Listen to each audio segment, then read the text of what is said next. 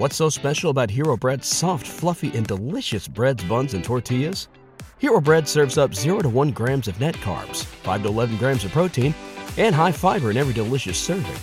Made with natural ingredients, Hero Bread supports gut health, promotes weight management, and helps maintain blood sugar.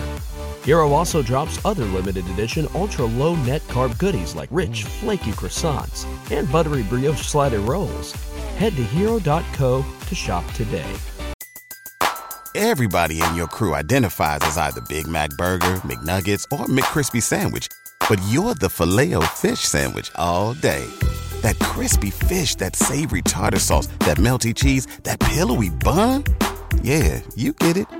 Every time. And if you love the Filet-O-Fish, right now you can catch 2 of the classics you love for just $6. Limited time only. Price and participation may vary. Cannot be combined with any other offer. Single item at regular price. Ba-da-ba-ba-ba.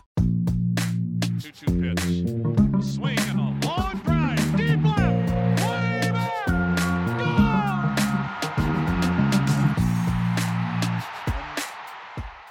Hey everybody, welcome to another Baseball America podcast. I'm Kyle Glazer. It's a great day here at Baseball America. It's the Top 100 release day. We released our 2020 Top 100 prospects. Baseball America has been releasing a Top 100 prospect since 1990, 30 years of doing it, and it's always fun. I'm joined by Ben Badler today to break down this year's Top 100. Ben, Wander Franco took the number 1 spot in RBA Top 100. The staff voted him the number 1 prospect unanimously. Going into Wander a little bit, I did want to ask you, especially since you have the most history with him, covering his signing as an international free agent, was there any question for you regarding Wander Franco being the number 1 prospect this year? Was there anyone else you even considered voting for? No. and I, look, I like Luis Robert and Joe Adell and Gavin Lux and Adley Rutschman a lot, but, Wander Franco, I suspect nobody was surprised that we put him number 1. I mean, you really have to nitpick to find any holes in his game. It's just, an 18-year-old kid to go out and do what he did in the Florida State League. I mean, his peers are guys like, Bobby Witt Jr. and C.J. Abrams and Riley Green, like these guys who were just drafted last year, and here's Wander Franco, who is the best hitter already at the high A level. He's got a chance to reach the major leagues by the time he's 19. I mean, on a conservative timetable, he's there when he's 20 years old. I think you're talking about somebody who has elite barrel control, strike zone judgment, power is there. Maybe you could poke some holes on his defense as though, depending who his teammate is eventually, he might go to third base or second base. But at any of those positions, I think he has the offensive upside to be a superstar at any of those spots. Yeah, I keep going back to Jose Ramirez as a potential comparison. When I interviewed Franco in the Appy League, he talked about how even though he had 2 brothers who were minor leaguers and his uncle, Eric Ibar, was an all-star shortstop, his idol growing up was his neighbor and friend, Jose Ramirez. And Ramirez, obviously, a third baseman. He's played a little bit of second base in Cleveland last year, but primarily a third baseman, switch-hitting all-star. I see a lot of that in Franco. We mentioned Franco was unanimous, which means I did vote for him number 1. I think I was the only one on staff, though, who considered someone else. And the guy I considered very strongly, and I almost did it, was Joe Adell. And here's why. So last year, we voted Vladimir Guerrero Jr. number 1 overall prospect in baseball. The thing that nagged at me, and I ultimately deferred to the larger body of work, comparing what Vlad had done in the minors versus what Fernando Tatis Jr. had done in the minors. Every time I saw Fernando Tatis Jr. compared to every time I saw Vladimir Guerrero Jr., Tatis was the better player. He hit the ball harder, he made more contact, he was obviously a much, much, much better athlete. And so I still voted for Vlad because I deferred to, again, the larger body of work. What I had seen was a small sample size and not go crazy on that. But after watching what happened in the majors this year, look, if you ask 29 of 30 teams right now who they'd rather have, they would tell you the answer is Fernando Tatis Jr. I've had the same thing happen to me with Joe Adell and Wander Franco. I've seen a decent amount of these guys over multiple years now. And most recently in the Futures game, they were on the same field together. The best player in that game, the best player on that field was Joe Adell, both statistically and just watching him, what he was doing in the box, what he was doing defensively, a diving catch he made. So for me, that's where I actually got close. Based on what had happened in the Tatis Guerrero debate for me last year, I almost went Adell. Ultimately, again, I deferred to the larger body of work in voting for Franco. But if this happens again, I might start changing how I kind of evaluate this, because I do think there is something to be said for, again, who's the best player on the field? And to me, Adell has consistently been that. We saw that continue even to Olympic qualifying this year. I mean, in a tournament with Japanese superstar professionals, he led that tournament in hits, tied for the lead in home runs. On our final top 100, Joe Adell came in at number 3 versus Luis Robert. For me and me personally, just peeling back the curtain for all our listeners, Joe Adell is closer to number 1 than he was to number 3 for me. You mentioned Luis Robert and Joe Adell for you was another discussion, because those are the two guys you felt were the two next best prospects. As a staff, Robert came out ahead of Adell in voting. When we submitted that to front office officials, no one really pushed back on that, so it stayed that way. I do consider Adell to be a better prospect than Robert, but I think they're both potential superstars. How did you kind of break this one down, and what are your thoughts on it? Yeah, so the guy I actually like a little bit more than them was Gavin Lux. I think he's... Yeah, there was some support for him at number 2 from some front office officials. And I just love the polish and middle of the diamond, the hitting, the very advanced hitting ability, strike zone control, total package with Lux. I just think is I think it's a very high upside for a player who is, I think, has less risk too than Robert and Adell.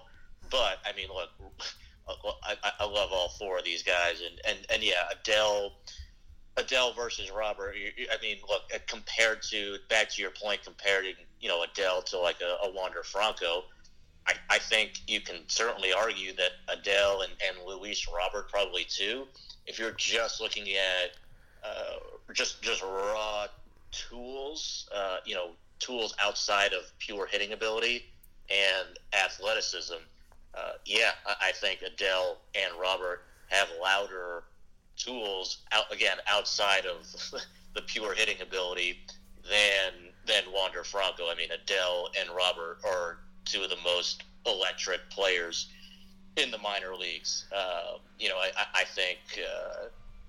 think Adell and I think there's some risk with Robert in terms of the pitch recognition with him. I do think that it's, there is a bit of a red flag there, but I think that the rest of his skills are enough where he still is going to develop into a well above average regular. But I do think that is some risk with him that, somebody like a Franco, I have no concerns whatsoever with his ability to recognize pitches. But yeah, I mean, I think Robert and Adell, the raw electricity that these two have in their tool set beyond the pure hitting ability is something that really stands out with those two. Yeah, and Lux, you mentioned being the all-around complete player. I think going into this, and I say this as the guy who's been on the Gavin Lux train, for a while. I remember coming back to the staff after going up to the Cal League in 2018 and saying, guys, we got to get Gavin Lux on the top 100 and probably the top 50. This is a burgeoning stud. He turned out to be. An interesting comp that came up for me was actually Chase Utley, and I can see that. A perennial all-star second baseman, number 2 hitter on a championship-level team at his peak. Utley had 3 30-home run seasons, although some of that was influenced by playing in Citizens Bank Park, but hit for average, hit for power, got on base, stole some bases. A really good player for a long time, and maybe not as flashy as some of the other guys in baseball at the time, but you look up and he was one of the better players for a 10-year span in the major leagues, and I think Lux has the ability to do something like that. Adley Rutschman checked in at number 5. We went with position players for the top 5. All these guys have big ceilings. All these guys are potentially franchise players. Mackenzie Gore is our top-ranked pitching prospect, checking in at number 6. One of the things I thought was interesting was as we submitted our list out to front office officials throughout the game, all different organizations, I was going to be curious to see if there was any pushback, hey, Gore should be higher within these position players. Not a single one came back that way, and I think it's a testament to how good these 5 position players potentially are. When all of us as a staff said, yeah, these 5 position players should be ahead of our top-ranked pitcher, every single front office official we talked to agreed. Now, some discussed Gore versus Pearson as potentially who's the number 1 pitching prospect, but it was unanimous and consensus that these 5 position players should go ahead of our top-ranked pitching prospect, whether that be Gore or Pearson. I think history has shown us that's the right way to go. Pitchers, there's just so much risk involved. Gore and Pearson, neither have had major structural injuries. Gore's had blister issues. Pearson got hit by a comebacker and missed most of his season, but they both came back this year healthy and showed what they can do. For you, was there any thought that these guys should be in the top 5, or were they clearly 6 and 7? Yeah, I think the 5 position players that we have in the top 5 are just they're all very complete players. There's very high upside with not a lot of risk with any of them. I mean, talked about some of the risk factor maybe with like Luis Robert, but like that's really more like we're nitpicking like who's number 2 versus number 3 or 4, kind of a risk factor with them. Like you mentioned, I think there's just a lot less risk with these position players than there are with pitchers. And if you go back and look at the lists that were done in the 1990s in those top 100s, I think pitchers were a lot higher back then, but just over time we have more information and more data and more track record that shows that when you have these really elite position players, they belong at the top of the list. Somebody like we have Julio Rodriguez at number 8. I don't think he belongs above Pearson or Gore. Now he might develop into a better player, but I wouldn't put Julio Rodriguez yet. We're probably being aggressive with him, but I wouldn't put him in that same class of those top 5 position players. But I do think that Gore, Pearson, these are the 2 guys, the two pitching prospects in the minor leagues with the best chance to develop into true frontline potential number 1 type of starters. And they both have that potential. I think Jesus Luzardo has shown flashes of doing it. What separated him a little bit is he has had the major structural injuries to his elbow, to his shoulder, that kind of knocks him down a little bit. Rodriguez and Dylan Carlson were the 2 that we were most aggressive on, and I was going to be curious to see what the feedback from front office officials was. Hey, are these guys too high? Are they too low? Again, not a single one. In fact, I straight up asked, is Julio Rodriguez too high? They said no. As a matter of fact, they thought he might be the number 1 prospect in baseball, whether it's this time next year or the year after that.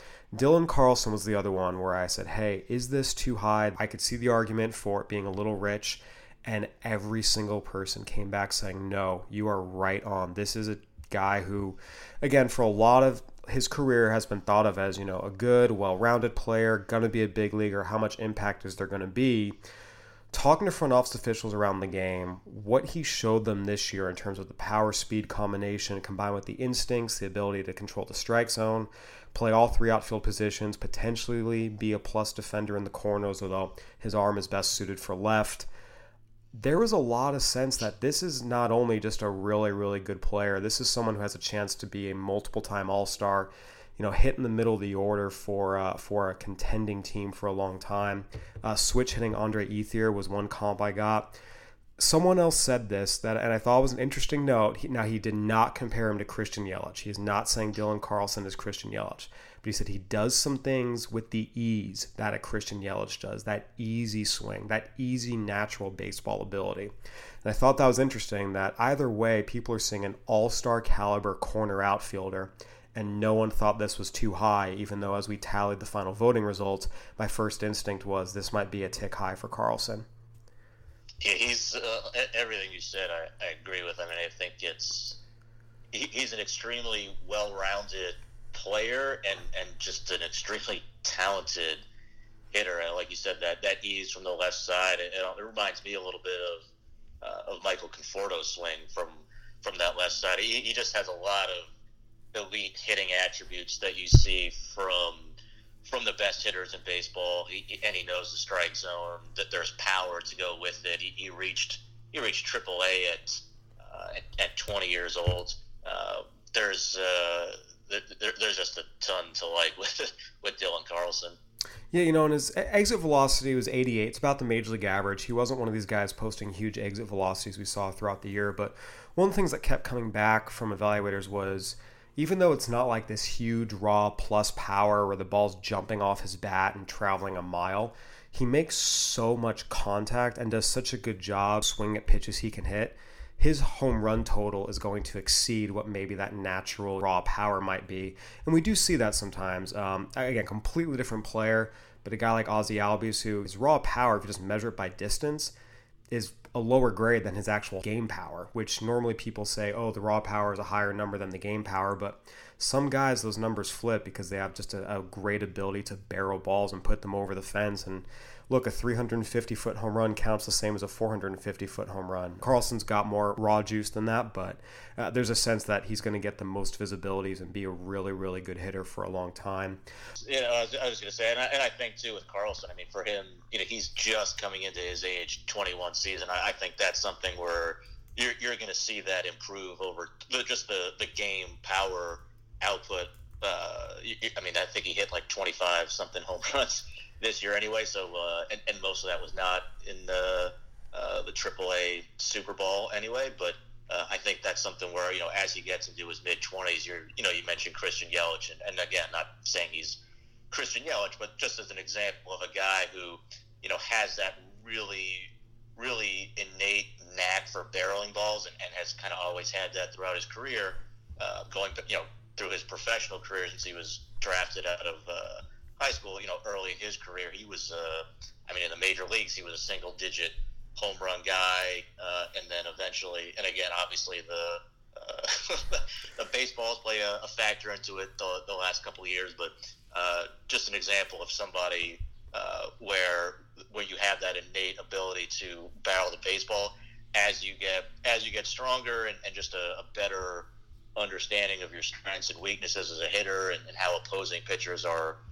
attacking you. That power can that game power, that home run production can really take a jump as you get into your mid to late 20s too. The 1 through 10 was pretty slam dunk that these are the top 10 prospects in baseball. Again, guys like Jared Kelenic, Christian Pache, got a couple of mentions, but it seemed like on the whole, we as a staff, as well as front office officials around the game, felt that no, this is the top 10. Maybe you can flip 2 and 3, maybe you can flip 6 and 7, but these were the guys. 11 through 20 is where it got kind of interesting. Carter Kieboom, we initially had a little bit higher. We dropped him behind Casey Mize and Brendan McKay based on some front office feedback. There was some votes for Dustin May to be a little bit higher. But again, on the whole, it seemed like this was the 11 to 20 group. Two players that I thought were interesting. One, Sixto Sanchez, who, it's huge stuff. The bat missing hasn't happened yet, but there's still faith there. And the other guy was Marco Luciano, who jumped into the top 100 last year, is now a top 20 prospect. And again, this was a very, very aggressive jump. I wanted to see if front office officials came back and said, hey, that's too high, he's not there yet. Not a single one said that. They all raised, 10, 15 guys they thought were too high, too low. Not one of them thought Marco Luciano was out of place, and that was telling to me. Yeah, Marco Luciano is he's young, but he's extremely exciting. I just love everything about him. At least from an offensive perspective, certainly question marks on whether he's going to stay at shortstop, but ever since I saw him. I think probably the first time I saw him was like January 2017. So I guess 3 years ago now. He just had a great swing and bat speed, huge power, especially by the time he signed. And I as much as I loved him when he signed, he was our top 16-year-old international prospects in his class, and I think the track record of those guys in recent years is really good. But as much as I loved him, I did not expect him to go out and just dominate the Arizona League the way he did this year. So, as much as I loved him, he even exceeded my expectations for what he was going to do in 2019. Yeah, I mean, you can't argue with what he did, the surface level stats, but also as we dug into it a little bit, just the quality of contact he makes. You'll notice on our top 100, if you go check it out, we have the average exit velos for every hitter, average fastball velocity for every pitcher, and Marco Luciano, as a rookie ball player, is already hitting the ball with an average exit velo of 93 miles an hour, and it's not like he's doing that but swinging and missing. He's consistently barreling the ball up, driving it at an above-average major league exit velocity as a teenager, especially when you kind of weight it against the average exit velocity for rookie ball in general. He jumps off the charts. It's going to be really interesting to see just how he continues to grow and develop as a hitter. Obviously, the pitching gets tougher the higher you move up, and he still has to show he can make that jump, but what he's shown so far was very, very promising. Forrest Whitley and Royce Lewis are in 25 and 26 for us this year. They've each been in the top 10 at various points. Both had tough years. Long story short, the Astros really kind of screwed with Whitley's delivery, trying to turn him into one of their pitcher clones, four-seamer up, curveball down, even though that's not Whitley's game or his strengths. As a result, his control backed up 2 grades this year as J.J. Cooper graded it. And Royce Lewis, concerns about his pure hitting ability kind of came to pass this year, struggled in Double-A, wasn't overwhelming in High-A either. Kind of boosted his stock with a strong Arizona Fall League.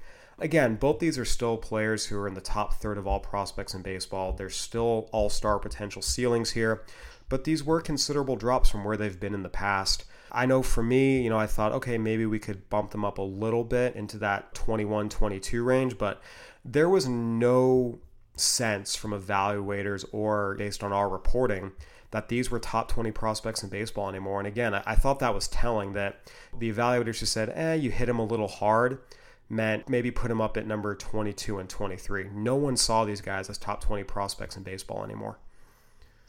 Yeah, I'm probably even lower on Forrest Whitley than where we have him right now. Now, if you had asked me about Forrest Whitley a year ago, I would have been talking about him the same way, the same way we're talking about Nate Pearson and Mackenzie Gore right now. So a year ago, I loved Forrest Whitley, thought he had a chance to be a number 1 starter, and I'm not writing him off over one bad year, but it's the reports on him were very concerning, and it's not like, he was just in AAA and because of the ball and the environment this year, and it was poor luck on batted balls. It was a combination of the reports on the stuff and the control just really backing up. Now he's 21 years old. He's 6'7". I mean, there's a lot of reasons to still to still believe in Forrest Whitley. It's not like he's that far removed from being a dominant pitching prospect, the kind of guy that he showed in 2018. But the red flags with Whitley to me are more concerning than they are with Royce Lewis. I still see a lot of components with Royce Lewis. I mean, and just being 20 years old, being pushed pretty aggressively through that system to Double-A as a 20-year-old, I still see components between the raw tools and things that I do like in the swing still. I do think obviously his stock has dropped from a year ago, but of those two guys, I definitely have more concerns with Whitley than I do with Lewis. I'm a little bit more optimistic about Lewis going forward. I think one of the biggest keys will, seeing if the Astros kind of let Forrest Whitley be Forrest Whitley and realize, hey, this guy's 6'8". He's best when he's powering his fastball downhill, using his cutter, trying to make him a four-seam up, curveball down guy. I saw it in the fall league. That's just not who he is. Certain pitchers are better doing certain things than others, and when he tries to do that, the fastball flattens up in the zone, and he struggles to land the curveball in the strike zone, so batters kind of spit on it out of the hand. They don't really consider it a pitch they have to worry about. I think getting him back to just let him be that power downhill guy from that 6'8", huge plane, and let him really do work with that cutter. I think letting him have an arsenal more similar to what we saw to Dustin May would let him get back to being the best version of himself, and I'm going to be curious to see if the Astros are flexible enough in their philosophy and let him be the best pitcher he can be, or if they're kind of stubborn about it and try and turn him into this robot who fits every other pitcher in their system. That's going to be the key to me moving forward this year. 27 through 32 for me was where the debates really started. Again, 1 through 10, it was pretty consensus, yes, these are the guys who belong there. 11 through 20, yes, it was pretty consensus, these are the guys who belong there. 21 to 26, again, very little, discussion from evaluators on front office officials about, oh, this guy's, 10 spots too high. For the most part, there was a sense that the top quartile, or the top 26, I should say, so just over 25%, these were the top 26 prospects in baseball. 27 is where things started to get a little bit more hazy. We talked a lot about this group, the Spencer Howard, Alec Bohm, Jordan Groshans, Andrew Vaughn, Alex Kirilloff, Joey Bart group. Jordan Groshans was probably the most divisive here. We initially had him higher. I'm the lower man on him. Not that I don't think he's a good player. There's just other players I personally prefer, Joey Bart being one. A lot of evaluators came back and said, hey, you have him too high, move him lower. We did drop him a couple of spots. He's still above some guys like Andrew Vaughn, like Joey Bart, like Alex Kirilloff. A lot of evaluators said they would prefer. Michael Kopech even came up as a guy, even with his Tommy John surgery, as a guy that maybe should be ahead of Groshans. You're the high guy on Groshans, so what for you gave you the faith that, yes, this is a top 30 prospect who should go above all these guys who have performed at higher levels, hit at higher levels, and also don't have the injury history that Groshans does? Yeah, I think the thing with Groshans is the reports we have on him ever since he signed have been extremely positive, going back to last year in the Gulf Coast League and this year in the Midwest League, which obviously was an abbreviated stint due to injuries. But if you just look at the combination of the performance and just the components that he brings to the table, you have somebody who I think has a chance to be a plus hitter with plus power. Everything that he does between the swing, the bat speed is just really, it's just natural timing at the plate, a knack for barreling baseballs, controlling the strike zone, hitting, whether it's fastballs, breaking pitches. It doesn't matter what kind of pitch, he squares it all up. And he has plus raw power too. I think defensively, more than likely moves off shortstop, but that just kind of depends on his physical development. I mean, when Corey Seager was in low A too, and Seager's even a bigger guy than Groshans, I think the consensus was that, yeah, this guy's going to have to eventually move over to third base, but that obviously didn't happen. So I don't think it's a given that Groshans changes positions, but if I had to bet on it, I think he probably will, but I do think he still has a chance to play shortstop. But I think the offensive package that he brings to the table is a potential all-star at either spot, and I think it's hard to it would be hard to do this just because he did get injured and he didn't actually go out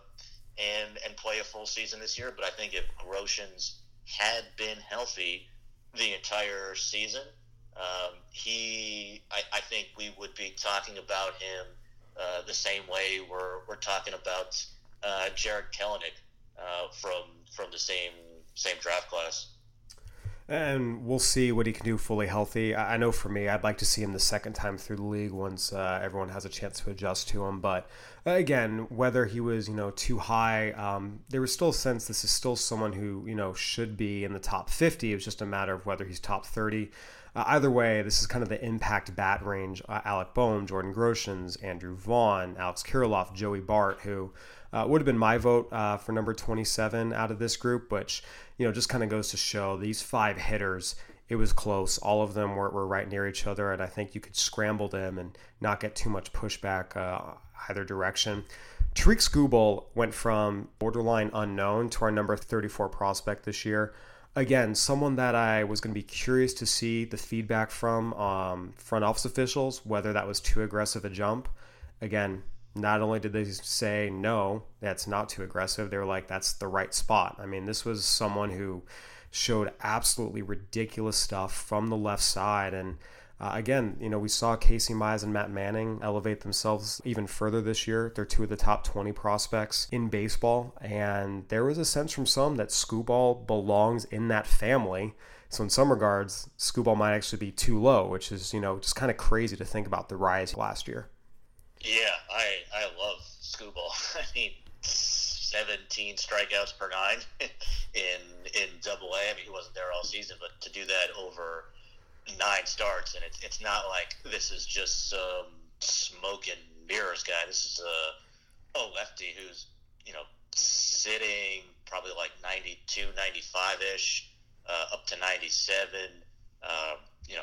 Missing bats with the a curve, whether it's curveball, slider, the changeup he shows pretty good feel for. I mean, there's a pretty deep repertoire from the left side of above average stuff, and a guy who throws a good amount of strikes too. I love Skubal. It seems like everyone else does too. I would describe number 37 and 38, Braylon Marquez and Jason Dominguez, as the start of the pushback range. What I mean by that is submitting our list to front office officials all around the game. Through 36, there was some debate. Okay, this guy should be here, this guy should be here.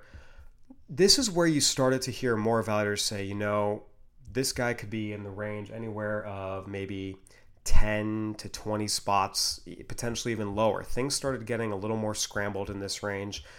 These are 2 very, very risky profiles. Marquez, a young left-handed pitcher in A-ball with some body concerns. Jason Dominguez, a 16-year-old outfielder, obviously a very, very talented young player, received $5.1 million from the Yankees, their consensus number 1 prospect. But I do understand the hesitation, ranking him ahead of guys like Daniel Lynch, who's 99 from the left side, and Nico Horner, who raced to the majors in a year. Guys like Sean Murphy, Matthew Liberatore, Brandon Marsh, Ian Anderson, who are, consensus top 50 prospects that have multiple years of pro performance under their belts. When evaluating these 2, Marquez and Dominguez, what were the things for you that ultimately pushed them up above some of those guys, and maybe just take us through the process of our decision to leave them up there, even though some of the pushback was these guys should be a little lower? Yeah, I mean, I think once you get outside the top, 25 prospects in baseball, there's just not going to be as much consensus on those players. I think just the track record, if you look historically, you mentioned we've been putting out top 100s for 30 years now. Obviously, I'm not old enough. Well, I hope nobody thinks I'm old enough to have been there for all 30. But you look back at the track record, and the top 25 prospects, especially the top position players who were ranked among the top 25 prospects, like the track record on those guys is pretty strong in terms of how they developed into as major league players, and that's not because we're so smart or anything. It's just because it's pretty obvious that these guys belong in that group.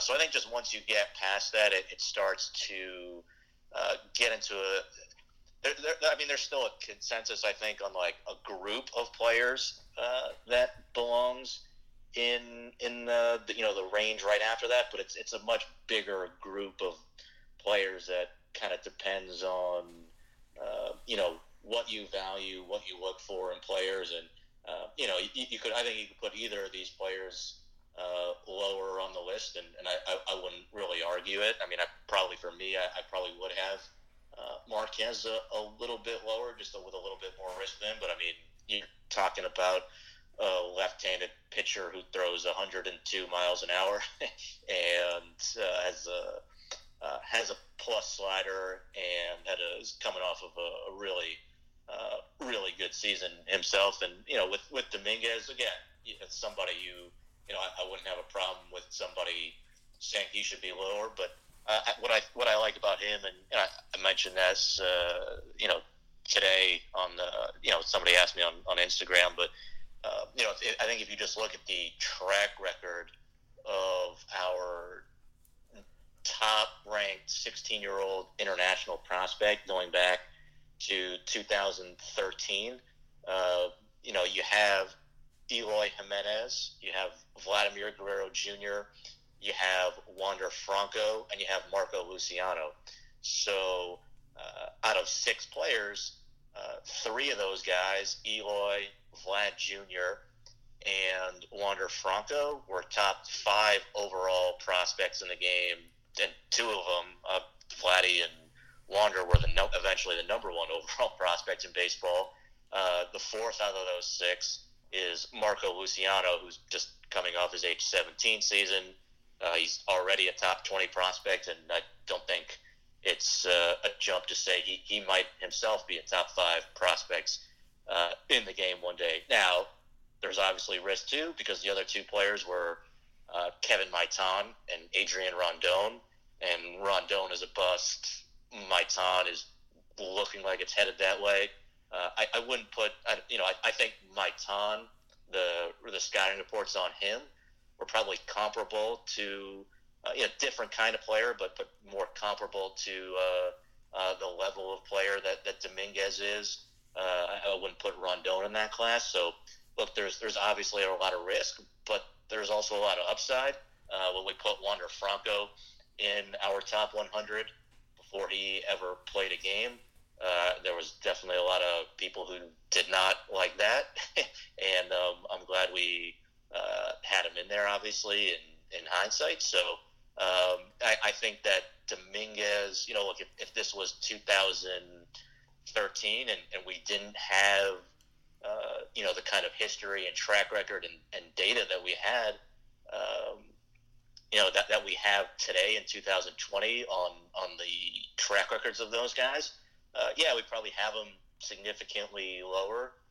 But I think he benefits from, these guys, Eloy and Vladdy and Franco and Luciano, who kind of came before him and showed, the track record of these guys is good enough, or I think really good, to support being aggressive with this type of a player.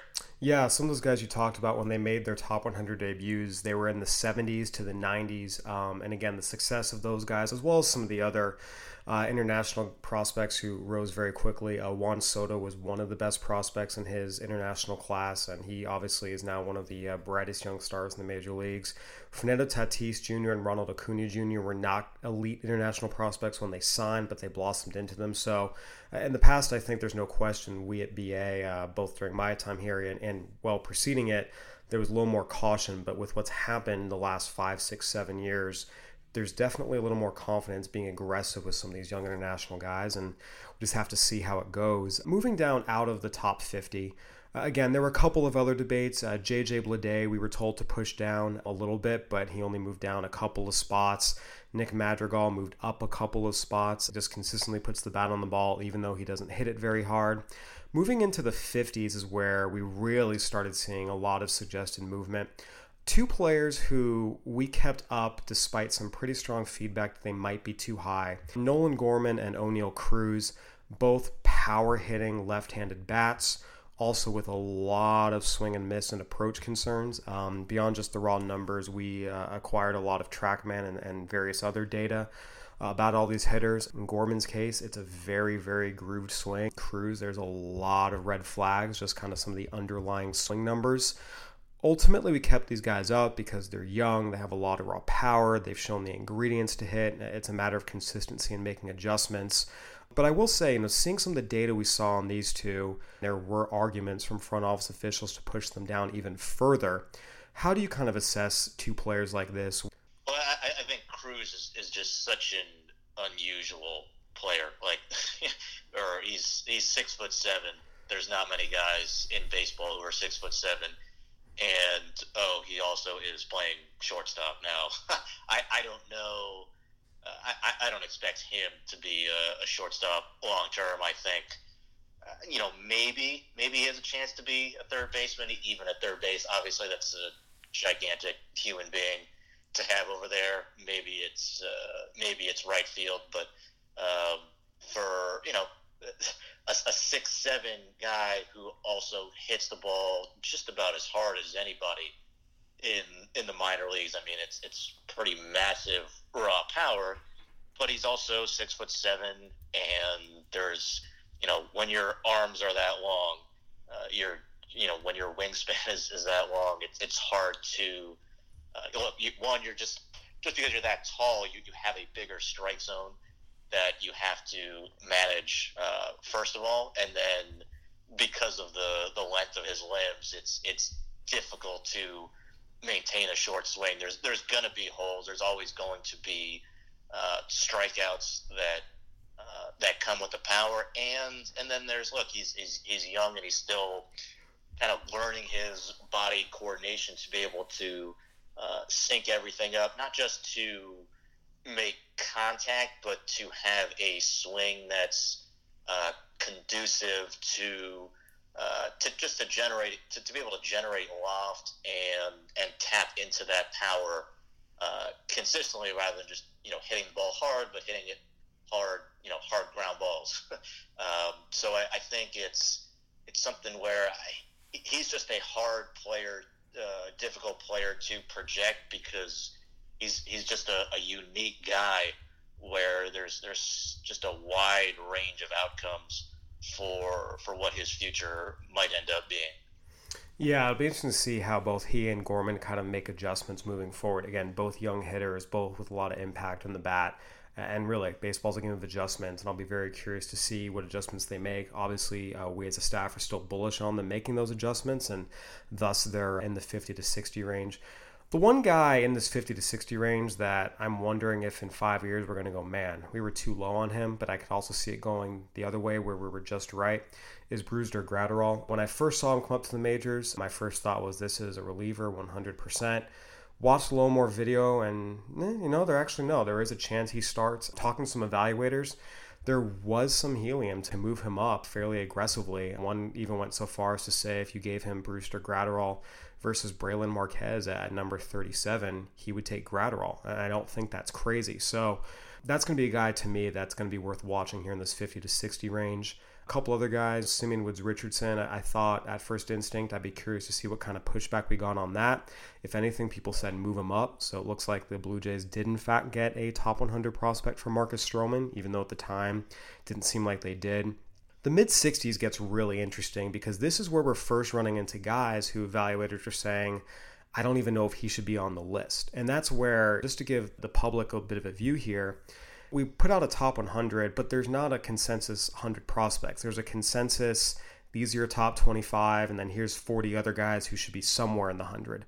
Normally, once you get into the 65, 66 range, that's when you start hearing all sorts of opinions across the board, including people saying, I don't even know if this guy is a top 100 prospect.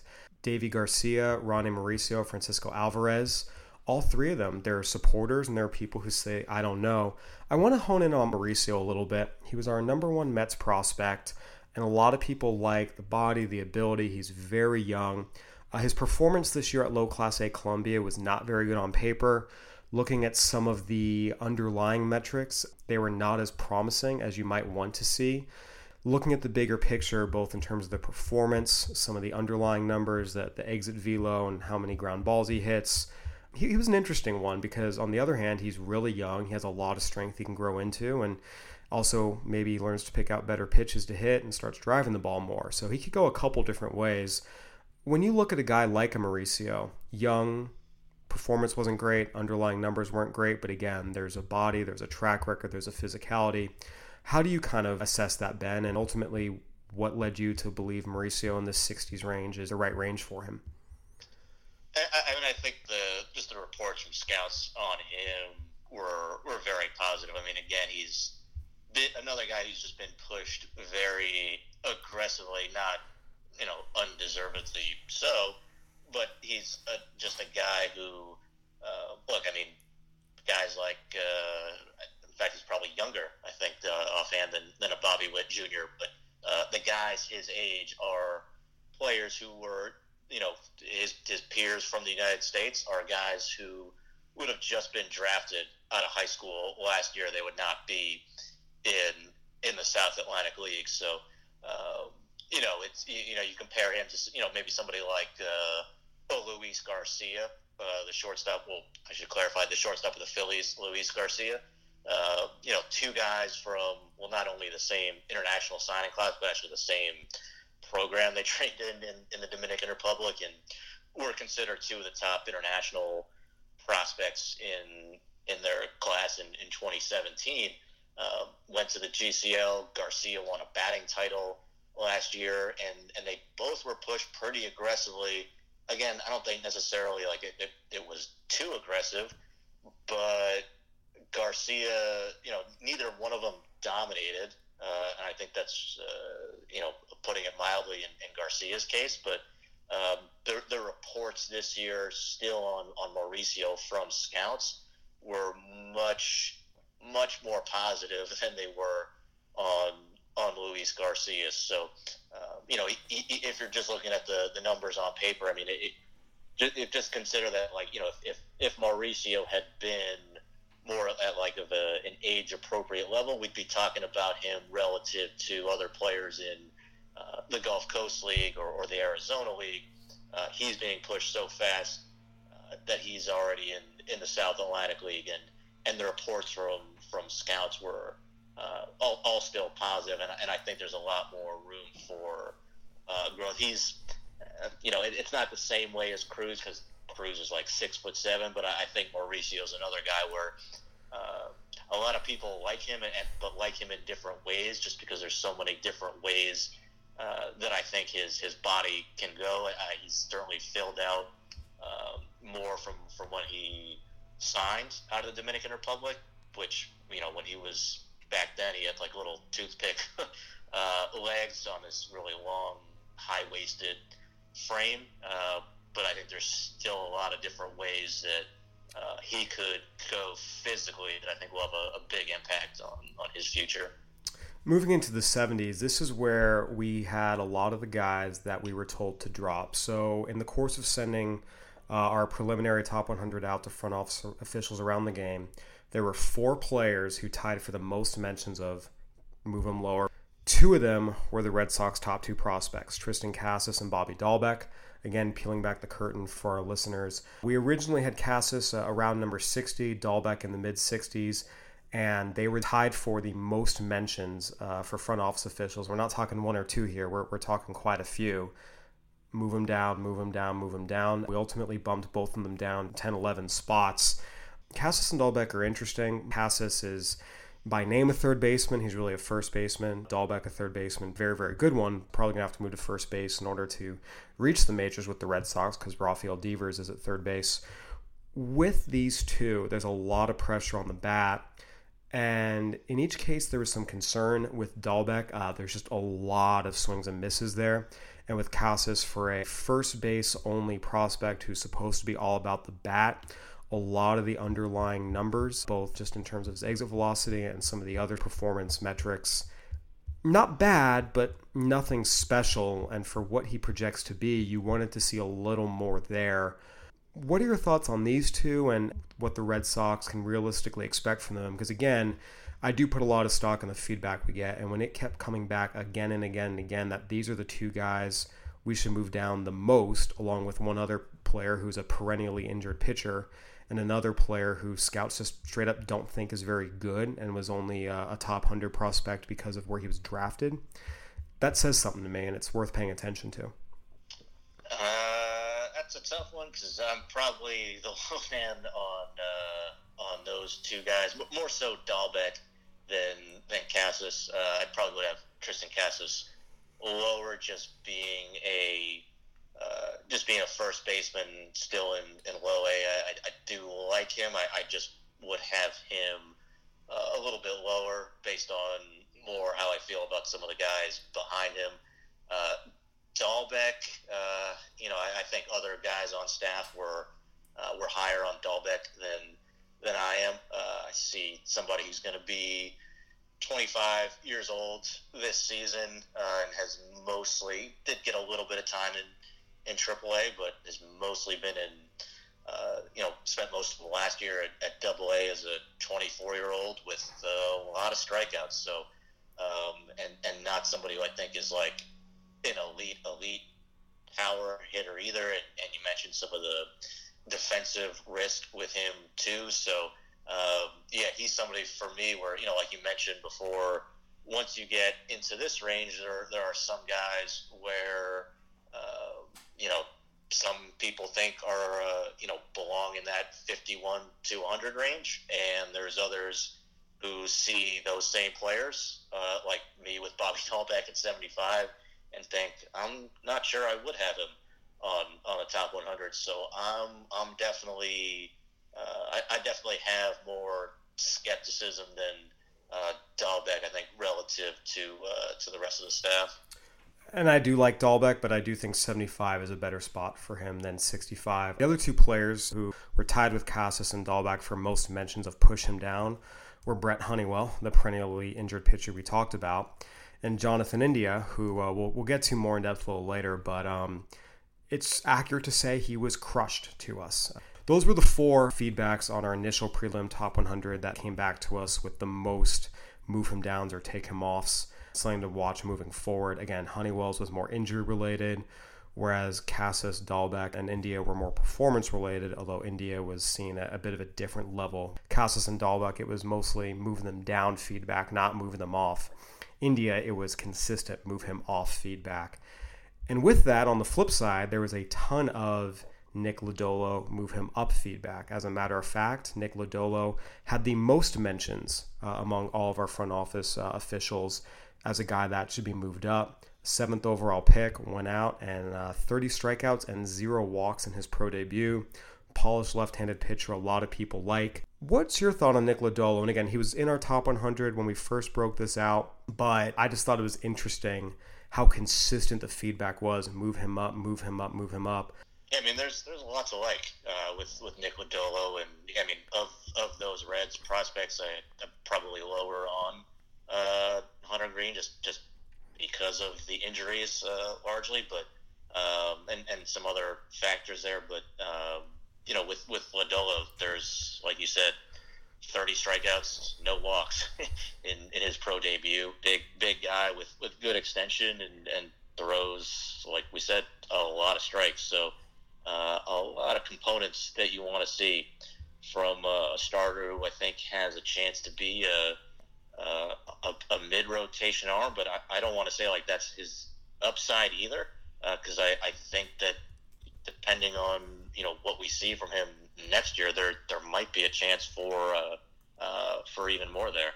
Yeah, he's someone that I think could very well jump into the top 50 very soon as he moves into his first full season and does some good things. A couple other interesting names in here. Taylor Trammell, 73, is a pretty precipitous drop from where he's been in the past, as high as the 20s.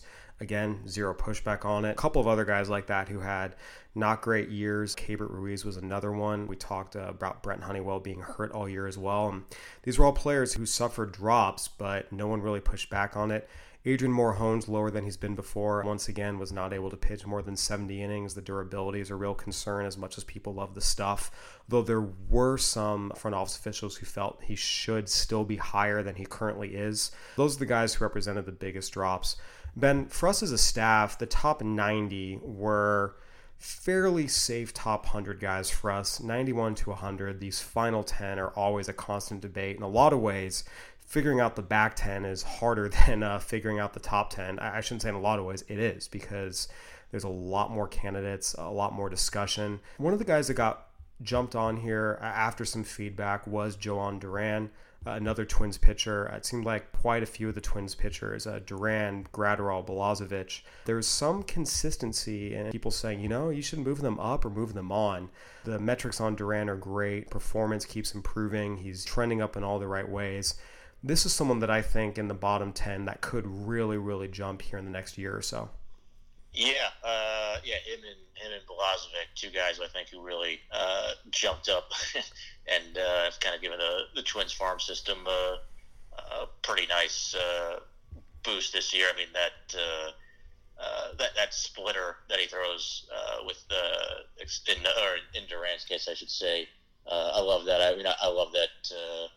You don't typically see a lot of pitchers.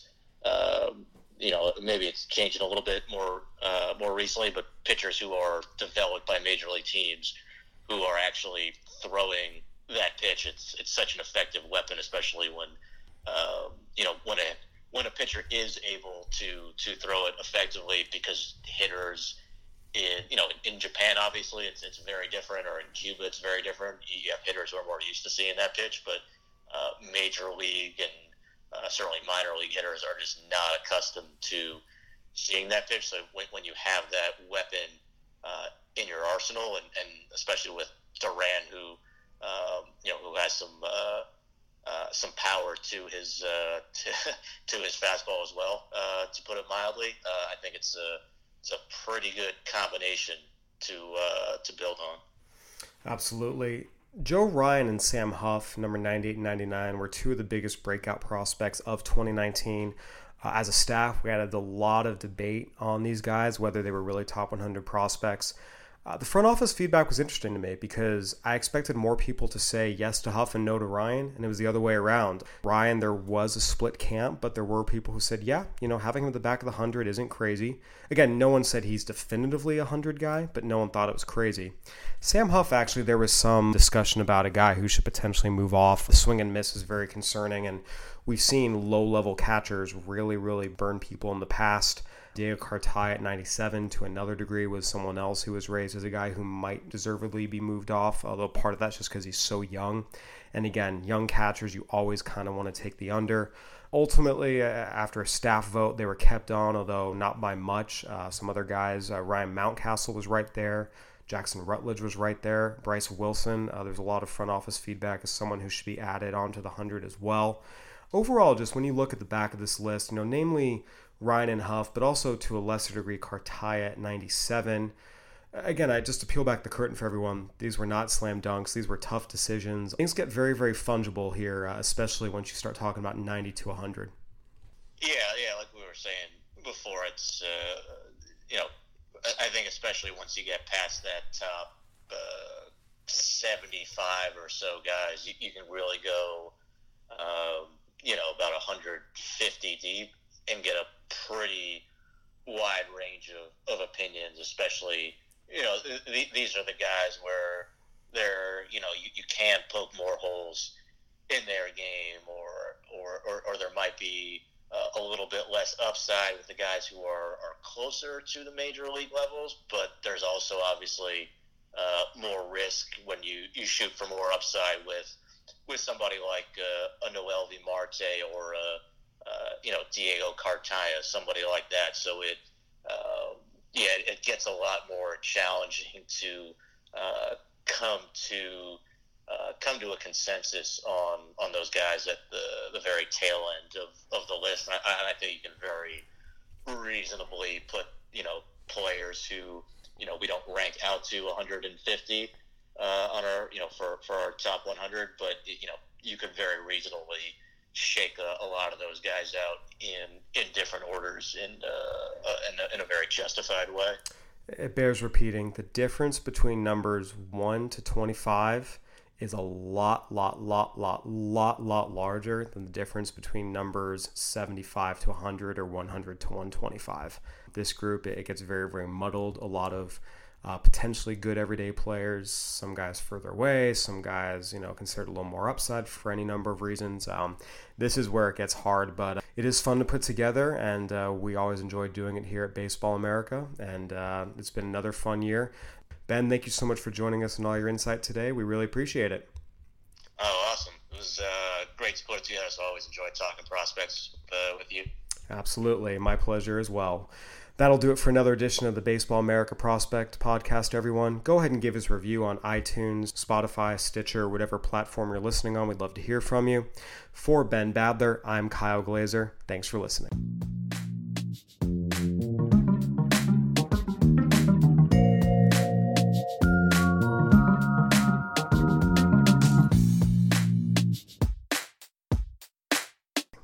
What's so special about Hero Bread's soft, fluffy, and delicious breads, buns, and tortillas? Hero Bread serves up 0 to 1 grams of net carbs, 5 to 11 grams of protein, and high fiber in every delicious serving. Made with natural ingredients, Hero Bread supports gut health, promotes weight management, and helps maintain blood sugar. Hero also drops other limited edition ultra-low net carb goodies like rich, flaky croissants and buttery brioche slider rolls. Head to hero.co to shop today.